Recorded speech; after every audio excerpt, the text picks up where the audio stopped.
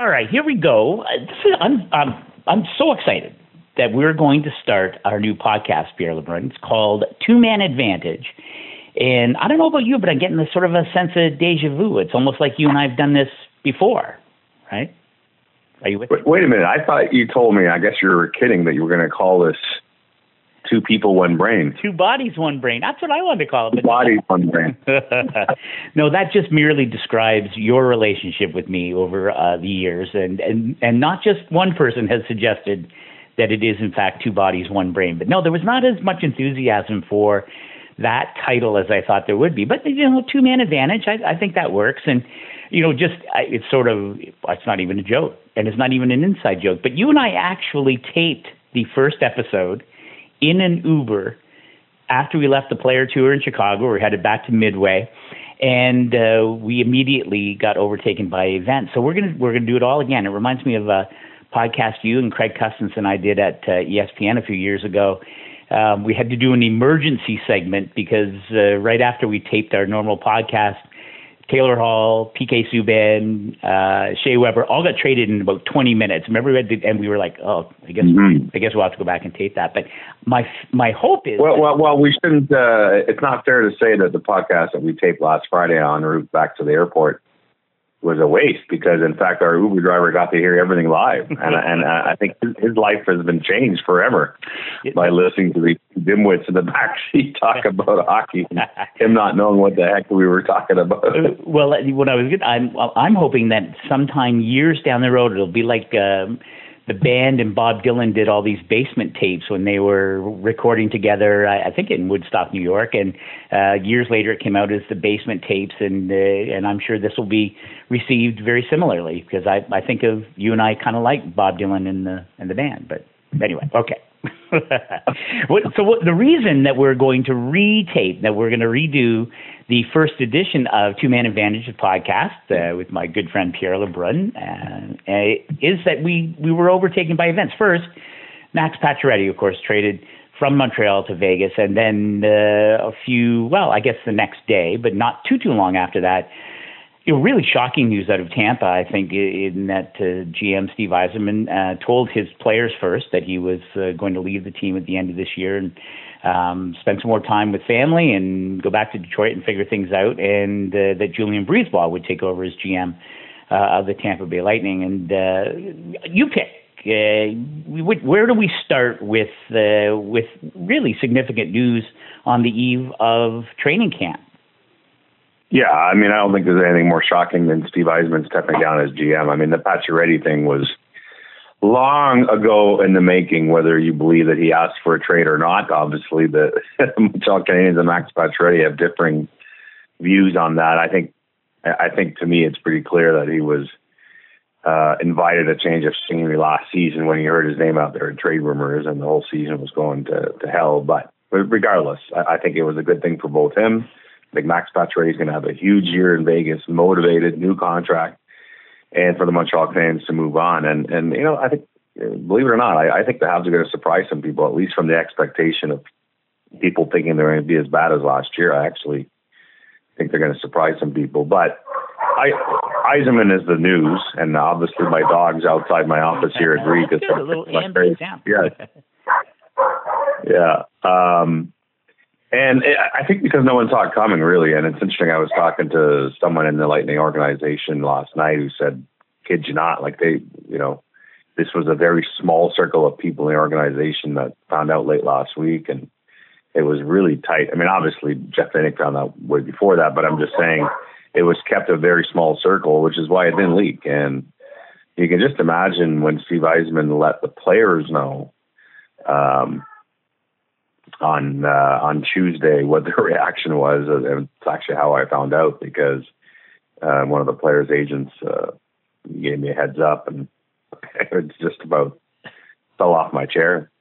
And I talked to a GM from another team who then phoned me and asked me what the heck was going on, because he talked to Yzerman 2 days ago, or I guess 3 days ago now, and said he had absolutely no hint of it, that Yzerman was upbeat and they were talking business as usual, and he just was absolutely shocked by the news. But that's Steve Yzerman. He keeps things very close to the vest, and And you know, the reason they may have been upbeat is because he was obviously at peace with this decision, right? And probably has been. He made it in, I think, late July, early August. And, you know, if you think of Steve Yzerman's career, he went straight from playing to the Red Wings front office, Red Wings U, as he often refers to it himself, learning from Ken Holland and Jim Nill and Jimmy Devlano.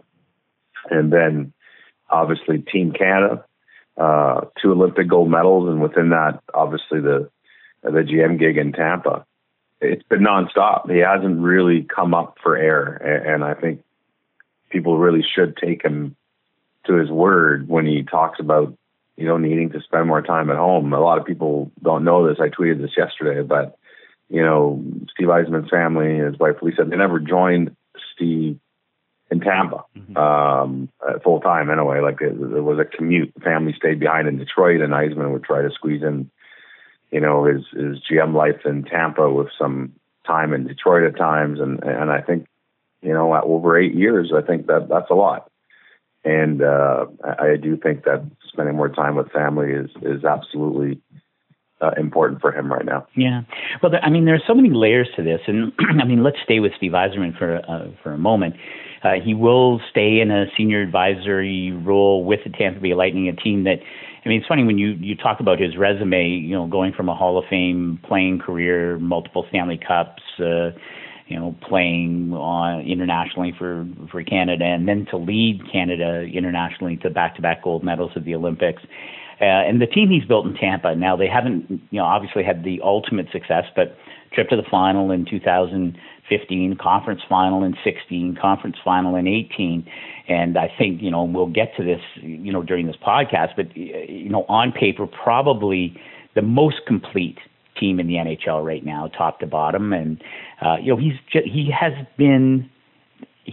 very quickly ascended to the top of the mountain, I think, in terms of, you know, when you talk to people around hockey, in terms of, you know, who are the best GMs, who are the people best at their jobs. And I think he's right at the very top of that list. And so my guess, I mean, it's hard to imagine that this is the last we've seen of Steve Yzerman in an NHL capacity, whether it's as a GM or whether it's as a, you know, team president or whatever, you know, so the hierarchy of team building. What do you believe that? I mean, resetting is one thing, but retiring is another. And my sense is that we haven't seen the last of Steve Yzerman, and there will be no shortage of teams. And whether it's Detroit down the road, pending what happens with Kenny Holland, of course, a new team coming to Seattle, we assume if everything goes according to plan, perhaps as early as 2020-21. Do you have a, you know, I know you don't like to predict, but, you know, crystal ball, I mean, surely we haven't seen the last of Steve Yzerman in terms of team building because he has been so successful. Yeah, no, I think we'll see him again. And, you know, again, that goes back to, I think, this decision. If you know Steve Yzerman, you know that he puts in the kind of effort in that GM job where, you know, he's entering the final year of his deal, and Jeff Binnick, the owner, you know, talking extension with him this summer, I think it forced some soul searching for Steve Yzerman. And part of that is he can't do that job half-assed. Yeah. I mean, that just shows you where he is with that. And I think that's what produced that decision, is that he knows how much time and effort he has to put in to be a GM. He's a really hardworking guy. And so he'll have to be ready and be in the right place, frame of mind, to do that again when the next opportunity arises. And I think there will be one. Obviously, Detroit's the most obvious one that everyone connected him to. Again, he still has a home there. Yeah. Kenny Holland didn't exactly mute the speculation in June when he signed only a 2-year extension. So it didn't really slam the door to that speculation. But again, I also think that I don't think anything is on the back burner here. I think Steve Yzerman's the kind of guy that, you know, one step at a time here, above board. And right now it's just about needing to spend time with family, and what comes after that in a year from now will come. But I don't think there's anything at this point that even close to being at the back of his mind. I really do think he's going to approach it with an open mind. Yeah. So when you think about what, you know, sort of the immediate impact, it sets up a really interesting dynamic in the Eastern Conference. You've got Julien BriseBois, who takes over now after a long period of time learning along with Steve Yzerman in Tampa. Tom Curvers was there for a long time before going to Minnesota in the off season. And I think you tweeted this yesterday, and I couldn't agree more. I think it's been a surprise to a lot of people that Julien BriseBois hasn't found a role as a full-time GM in another market over the years. I think that's how highly regarded he is in terms of his acumen, and I expect it'll be a seamless transition as he takes over. But it does raise some interesting questions. One of the players that still remains out there, and of course you and I talked about this before we started the tape, as soon as we mention Erik Karlsson's name and we file the podcast segment later, he will get traded. But Tampa definitely linked to Erik Karlsson, going back to the trade deadline last year. So it'll be interesting. Does Julien BriseBois, now that he is at the helm, is there a change in mindset in terms of pursuing Erik Karlsson or interest in trying to add him to an already loaded Tampa lineup? And then, I'm gonna broaden it because we want to talk about the Washington Capitals, the defending Stanley Cup champions, but they're in an interesting spot too, with a rookie head coach in Todd Reirden coming in, taking over for Barry Trotz, who left very abruptly after the Stanley Cup win in Vegas in Game 5, first ever for the Washington Capitals. And like Julien BriseBois, Todd Reirden has lots of experience as both an assistant and an associate. He was, in many ways, I think was being groomed to be, if not the head coach of the Washington Capitals, certainly a head coach somewhere. But still, two rookie guys in very high-profile situations, and maybe two of the best 3 or 4 teams in the Eastern Conference, and maybe 2 of the top 5 teams or 6 teams in the NHL overall. What do you make of that dynamic? Does it change? How much of a change is there for both Tampa and Washington as they prepare for really important seasons for both those teams? First of all, you've asked me like 18 fucking questions during that long period. Yeah. We're allowed to swear, right, on our podcast? It's The Athletic. I know. If I was quoting you, I would quote you as saying that in the story. So, honestly, you covered a lot of territory there, and I started looking out the window. But anyway, when you're talking to me, it's when I take a breath. That's when you have to start talking, because I talk until I run out of breath. So anyway, okay, Tampa, Washington, simplified there. 2 rookie guys there. What does it change? Well, let's talk Karlsson. That's what people care about, and I do think that the Ottawa Senators want to trade Erik Karlsson before camp, but not going to force it. I mean, if the deal isn't there, they'll hold on to him longer. But I do think for the same reasons the Habs wanted to move on Pacioretty, Ottawa wants to move on Karlsson in terms of the drama and the timing and everything else, and to turn the page. I do think Dallas is still very much in there. They've been there since the beginning, the Dallas Stars, in their pursuit of Erik Karlsson. To some degree, I don't know that Tampa or Vegas have closed the door. I don't know that for sure. Probably still keeping tabs. Probably a couple other teams we don't know about. But certainly, I think that, those are the teams that you have to monitor. And certainly under Julien BriseBois, I don't think anything would change in terms of, how they feel about that player and what they'd be willing to pay. And clearly, those discussions in early July, at least, Tampa and Ottawa had a completely different view on what that would take. So, and I think that's been the struggle for the Senators. And I do think, again, GM Pierre Dorion is going to try and really make a push here over the next few days, the next week or two. But I think the struggle for them is that it's a terrible time to try and trade Erik Karlsson after a year in which he wasn't himself because of the recovery from the injury. His numbers were down. It's obviously his standard is so high, but it's convincing other teams that he's still that guy. He's recovered now. And by the way, by all accounts, looking incredible in informal workouts, and looks like the Erik Karlsson of old. So that's the big key for Ottawa is getting that return. But of course, if you're the Dallas Stars or any other team talking to the Senators right now, are you signing Erik Karlsson? What if he's not ready to do that? What if he wants to play out the year? That's a big risk in terms of what you're willing to give up for perhaps just renting out a player for a season. So that's all these dynamics, which is why it's been a difficult trade, not to mention the fact the Ottawa Senators, who don't have a first-round pick this year, haven't given it up in the Matt Duchene deal, obviously have to get that back plus. and so much pressure on them, obviously not to end up giving up the first overall pick, which will be Jack Hughes in June, as part of this transition. That would be a nightmare for the Senators. Yeah. Well, I like that you completely ignored my question about Tampa and Washington and the rookie guys, but I'm going to go with the flow because that's my nature. Yeah, I didn't care for the Washington one. I don't really care, or, whatever. All right. Well, we'll circle back to Washington in a minute, but I am curious because during our the Basement Tapes podcast or the Uber Tapes podcast, you were quite adamant because we were talking about the very the layered dynamics with Erik Karlsson. Can you acquire him? Can you put a package together to acquire him, and then can you sign him long term? And there are some teams that might be more willing to look at Erik Karlsson as, listen, we're all in right now, and if it's just until July 1st, okay, we can live with that.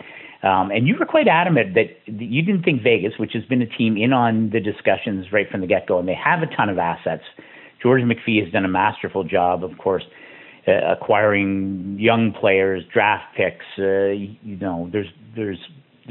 no question about what he has in terms of being able to put something together. Now, having acquired Max Pacioretty and then signing him immediately to an extension, does it change your view? Because you were very adamant. I don't think Vegas should be looking at Erik Karlsson as a second-year team if he's just a rental, whereas maybe Tampa, you can excuse them given how loaded they are, given where they are in their evolution. They're at a different place. And I wonder if it changes your view on that. Now Max Pacioretty in the fold there. You've got Paul Stastny added as a free agent in the offseason. You got Marc-Andre Fleury locked up, signed a 3-year extension in the offseason, still very much obviously at the top of his game. If you're George McPhee and you can, even if it's just until July 1st, do you still take a swing at Erik Karlsson? Because it's clear that Vegas is saying we're not playing expansion team again, right? Like we're not taking a backseat to anyone. This is a team in it to win it. Yeah, but I think, my favorite saying is actions speak louder than words. I mean, Vegas does not trade for Max Pacioretty unless they had a pretty good comfort level right before they made the trade that they could finish off an extension with Alan Walsh, the agent, right? For sure. So, I spoke to a source and with the Golden Knights who said it was paramount for them to get an extension done with Pacioretty. So in other words, they're not giving up a highly touted prospect like Nick Suzuki unless they know that Matt Pacioretty is playing more than a season. Well, I don't know why that'd be any different with Erik Karlsson. Okay.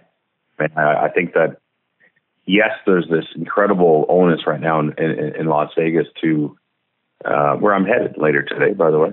I think there's an onus from owner Bill Foley all the way down to continue the momentum and build on last year's magical expansion year and not retreat back into a hole and lose, some of that fervor. So double down, no pun intended. So, you lose James Neal and David Perron and Lucas Pisa to free agency, but you bring in Max Pacioretty and Paul Stastny, arguably offensive upgrades. I'd say arguably because James Neal is a pretty good player for sure. But, and yes, I think the reason they stayed in and out, I guess I would say all summer long on Erik Karlsson is that if the price ever came down to what they'd be willing to pay, they would do it. And I think they would still do it. Although it's certainly, depending on who you believe around the league, I don't know that they're the front runner right now. Like I said, Dallas has seemingly just never left out of it. And we'll see what Tampa does. But I wouldn't close the door in Vegas on Erik Karlsson only because they still have other assets. They still have a first-round pick. They still have other highly touted prospects. And of course, more importantly than all of that, they still have the cap room. So, we'll see what else Vegas has up its sleeve, but the pressure is certainly off. I mean, that Pacioretty acquisition was certainly a big deal for them. Yeah. By the way, I thought your favorite saying was, "Where is the wine list?" So I'm sorry, I must have been confused. All right, we're going to take a quick break because we alluded to the player tour. You and I were in Chicago last week, and with colleagues Craig Custance, Eric DeHatchuk, Lisa Dillman was there, Scott Powers dropped by, and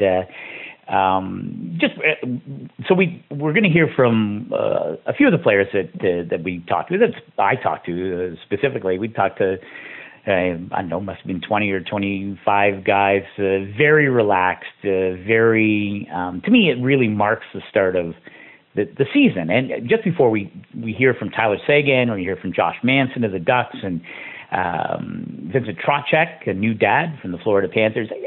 For me, that I always enjoy the player tour because it's a moment of calm, before things really ramp up, before expectations are either being met or not, or you've got injuries to deal with and all the kind of stuff. It's a very there's this sort of zen part of it. I remember, Patrick Kane was our first interview. We ripped on him because he didn't have a subscription to The Athletic. Lots of, lighthearted moments with guys like Eric Stahl and Claude Giroux. So I wondered what your, is it meaningful for you, I guess, to have that kind of moment with those players that, you and I have been dealing with on and off in some cases, for years and years. Mm-hmm. It's the premier event of the entire calendar to get players to be so relaxed and open-minded and talk about things in a way in which I just don't think you can get them to do in the middle of the season, when the grind of the season is just suffocating for them at times, and there's a mental impact to that. And so it's just, they're so refreshed and laid back and smiling. And I mean, we're lucky. I mean, I think we have the best sport in the world in terms of the way these players conduct themselves. But this event, they're still tanned. They're in a place like Chicago where they're going to have some fun at night, and it's just a great atmosphere for sure. I mean, every single interview we did was, we ended the interview by saying, "Wow, there's a lot there." And I think all of us who were there for The Athletic got what we needed for our respective columns. But it really is the best time of the year. It's a great event, and for the players, if people are listening, they're like, "Well, why do the players do this?" It's like a big car wash. Because they can knock off so many preseason interviews with the rights holders and other media platforms in 48 hours, as opposed to have all that play out over a month. I mean, it's really for the players, and that's the point of this event. It really makes their life easier after the player tour in terms of minimizing their other obligations moving forward. So it's really, I think it's in its second decade. We've gone to all of them, Scott, and it's really smart. Yeah, good stuff. All right, that's a good segue. So we'll take a bit of a break, you and I. Catch your breath and pack a little bit if you need to. Look out your window because we're going to hear from Tyler Seguin and Josh Manson and Vincent Trocheck, and then you and I'll be back to wrap things up. So don't go away.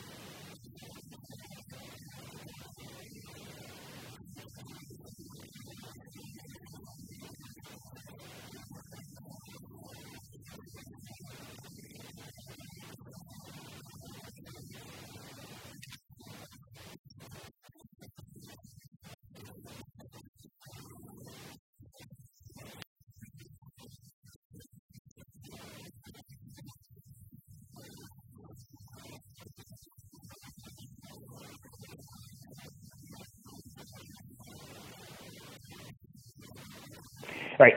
I refuse to let you ignore my question about the Washington Capitals. But since we heard from some of the players, we talked to at the player tour, and I have to say, for me, one of the most impressive guys was a guy who is now making his hockey home in your hometown of Toronto. And that was John Tavares. And, there is no bigger story from this offseason in terms of an addition made to a team and the attendant hoopla and the buzz around it. And everyone knows what a great player John Tavares is, the former captain of the New York Islanders. And for me, listening to him describe what was a really heartfelt decision and a lot of emotion, obviously, going into deciding to sign a 7-year deal with the Toronto Maple Leafs. You spent some time around him and you've listened to him.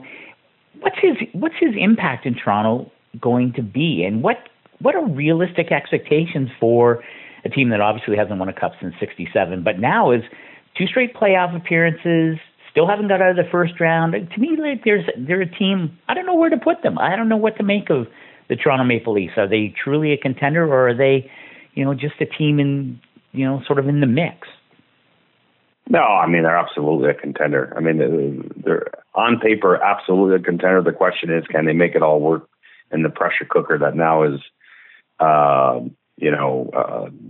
hockey's biggest market on steroids now, in terms of a fan base that hasn't seen the Stanley Cup since 1967, frothing at the mouth. So how do you handle that as players? And that's the real test, I think. But on paper, I mean, as the Western Conference GM told me in that piece I did for The Athletic, my first day back at work last week, are you kidding me? With those 3 centers down the middle, that team's gonna outscore everyone almost every night. I mean, yeah, they have problems on defense, and they need to not run Freddie Anderson into the ground this year and trust their backup more. But it's a super talented team. They're gonna have the puck a ton, and still coached by one of the best in the business, Mike Babcock. But to get to your point about Tavares, I mean, you see his impact already off the ice. I mean, on Monday here, the Leafs had their annual golf tournament where they kind of kick off the year. And, of course, the topic du jour was the absence of William Nylander, who, as we tape this, still he's an RFA who still hasn't signed. Those negotiations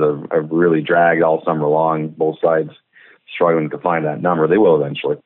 But and Tavares was sort of the one who, you could just feel he was talking for the team when he said it'll get done, and looking forward to having Nylander back. I don't even know if he's met him yet, but here's Tavares sort of sounding like one of the leaders already. And of course, that's who he is. He's uber character guy, longtime captain with the Islanders, and already taken up one of those leadership roles with the Leafs. I'm looking very comfortable in doing so, I guess is my point.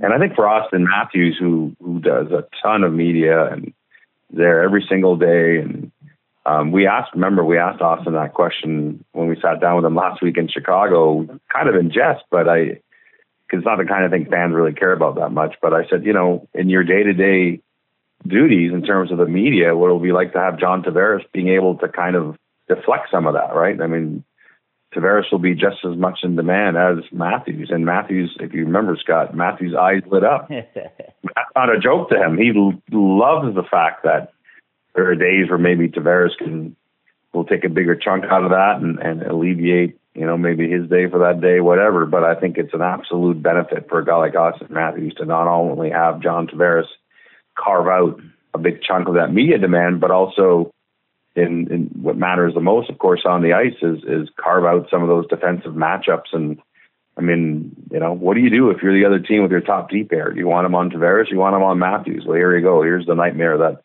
other teams have faced with the Pittsburgh Penguins for 15 years now. You know what? I don't. And I think the natural. Maybe if you're a cynic, and when you look at Tavares coming, and you can draw up a narrative that suggests conflict, and Kyle Dubas, the new GM in Toronto, interesting, just before the player 2 in Chicago announced that there wouldn't be a captain, and and I think that's a smart, at least in the short term, because I think people want to see, will Austin Matthews be disappointed if he's not the captain, and will there be friction on who is the leader of the team, and all those kinds of things. But I think you're absolutely right, and I think if you look around at some of the young players who've been foisted into a captaincy role or a leadership role, maybe ahead of their time or before they're fully ready for it, I think it does impact it has to impact how they play the game, right? If you have all this other burden on you, and I think of, one of the guys that was of a tremendous, pleasant surprise, a really enjoyable conversation in Chicago was Jack Eichel.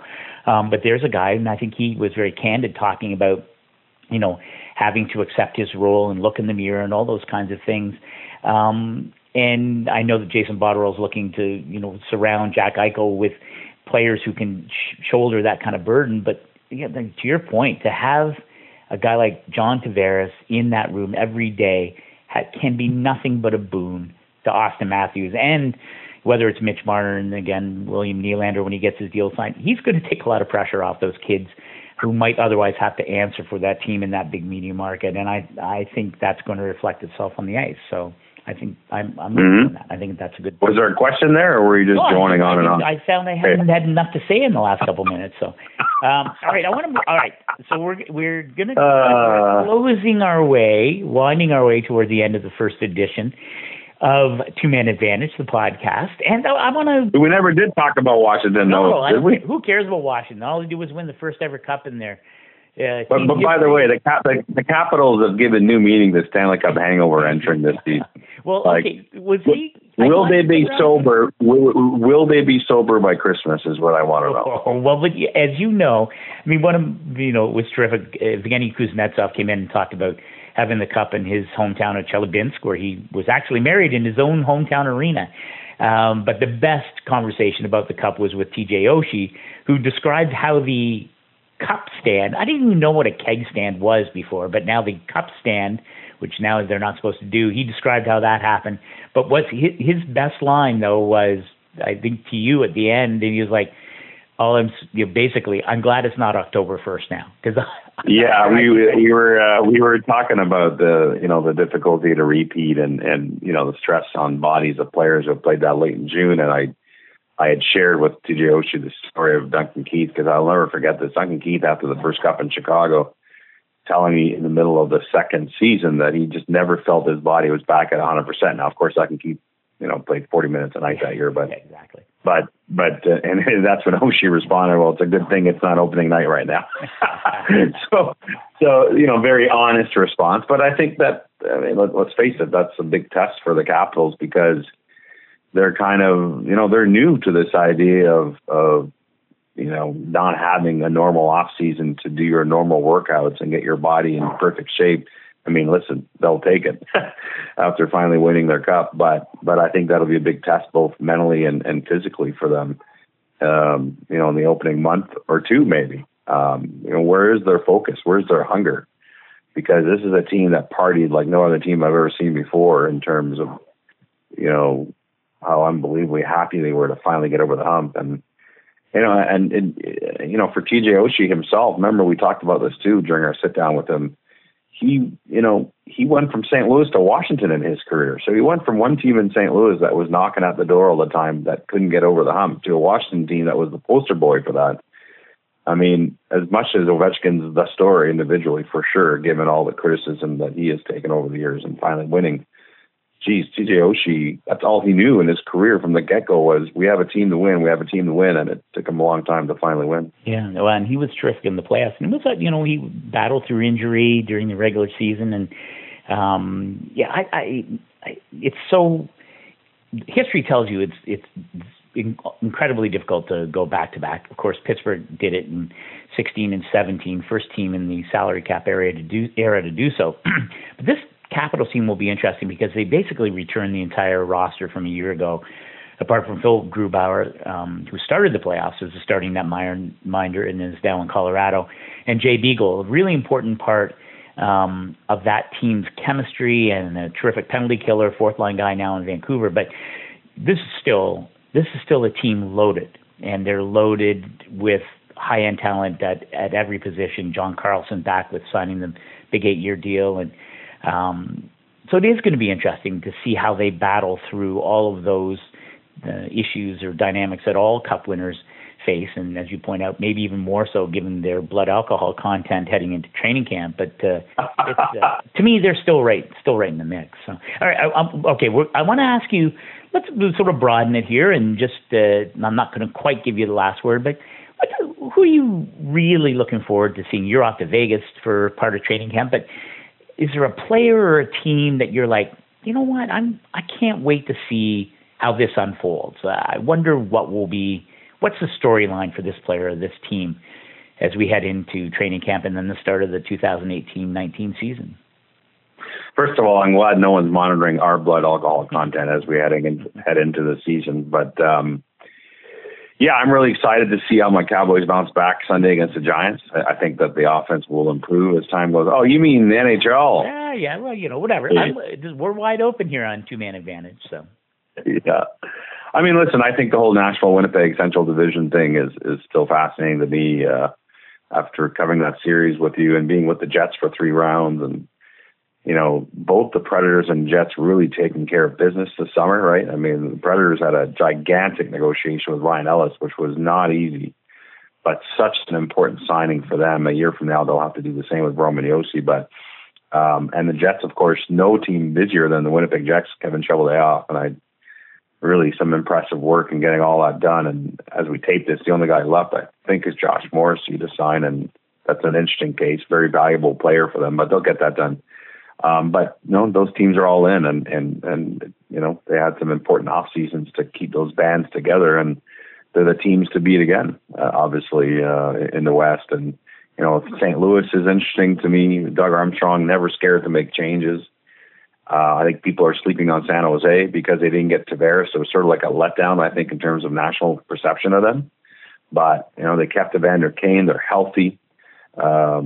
I think there's another run in them, of course, Vegas. So, yeah, there's some fascinating teams. And you notice I went all West because I'm jumping on a plane today to Vegas, so why not? Well, and I'll stay with the West, too. And you couldn't be more right with the Central. And it's amazing. And, I go back to our conversation with Jonathan Toews in Chicago. And, man, if there's a guy who's got his game face on well in advance of training camp, it's Jonathan Toews. And people have written him off. They've written the Blackhawks off. There are still obvious questions with Corey Crawford, but it's amazing to think that in such a short period of time, like people are not assuming, but people have really relegated them to the bottom of the Central Division, and I think it's premature, but that's how difficult that division is. You mentioned, I thought Doug Armstrong did a masterful job of retooling and reinvigorating that Blues lineup after they crushing loss in Game 82 against Colorado. But here's the one I want to ask you a question. Here's the guy, and not just because he played here in Atlanta, but the return of Ilya Kovalchuk after a lengthy absence, playing in the Continental Hockey League in Russia, signing with the Los Angeles Kings. They didn't get any younger, those Kings, but with Jeff Carter healthy, you got Drew Doughty, one of the top 3 defensemen in the NHL. You've got Jonathan Quick, still, for my money, top 5 goaltender in the NHL. You add Kovalchuk, you've got Anze Kopitar coming off a massive year. What are your expectations for Kovalchuk? Can he score 30, 35? Is the league going to be too fast for him, do you think? He's such a fascinating guy. I was looking at his stat. He's a point-a-game guy during his career in the NHL in Atlanta and New Jersey. I'm not sure he's quite Hall of Fame numbers, but boy, and I know I talked to Bob Hartley, who saw him playing in the playoffs in the KHL, says he's still got it, still a physical specimen, still a rocket shot. He thinks he's going to have a great year. Of course, Kobe did help Bob get his job with Omsk in the KHL, so maybe he's biased. But what are your expectations? What's realistic for both Kovalchuk and the Kings, do you think? I think he'll have a good year. I don't think he'll have a great year. I think 30 goals, which would be a very good year, is attainable, especially at the power play time. One thing I always remember about aging players that come back to the NHL from the KHL is that what Jaromir Jagr said to me years ago. And of course, maybe that's not a great comparison because there's only one Jaromir Jagr, but he was saying how his time in the KHL, because people always lament that imagine his NHL stats had he not left for a few years to Russia, but he said that he would have never come back and played all these years in the NHL had it not been for his time in Russia, because A, with the bigger ice, and B, with all the practice time. The KHL teams practice like crazy compared to NHL teams. And Jagr said he came back a stronger player physically, that he basically had gotten in better shape because of his time in the KHL, and that he really felt the bounce off that when he came back over here. And I don't know if that applies to Ilya Kovalchuk or not, but in terms of how much he slowed down. But I think it's something to remember. I'll never forget that from Jagr. Yeah. All right. Well, speaking of stronger, I think you were much better on this episode of Two Man Advantage than in the Uber. So I'm glad you picked it up. That was good. Well, I mean, we're not stuck in Chicago traffic at the back of an Uber, right? So there's that. Although I do have to pack now and get back to another airport en route to Vegas. Well, it's a perfect segue then. Well, my friend, I'm glad we got this together, and hopefully no one will get traded between now and when I send the sound in. But I'm looking forward to our weekly chats, and safe travels, and have a good season, my friend. Yeah, so big mission for you this year, shorter questions. No. We're going to work on that together. Nope, that's not going to happen. But anyway, you let me know. All right, till next time, Ed.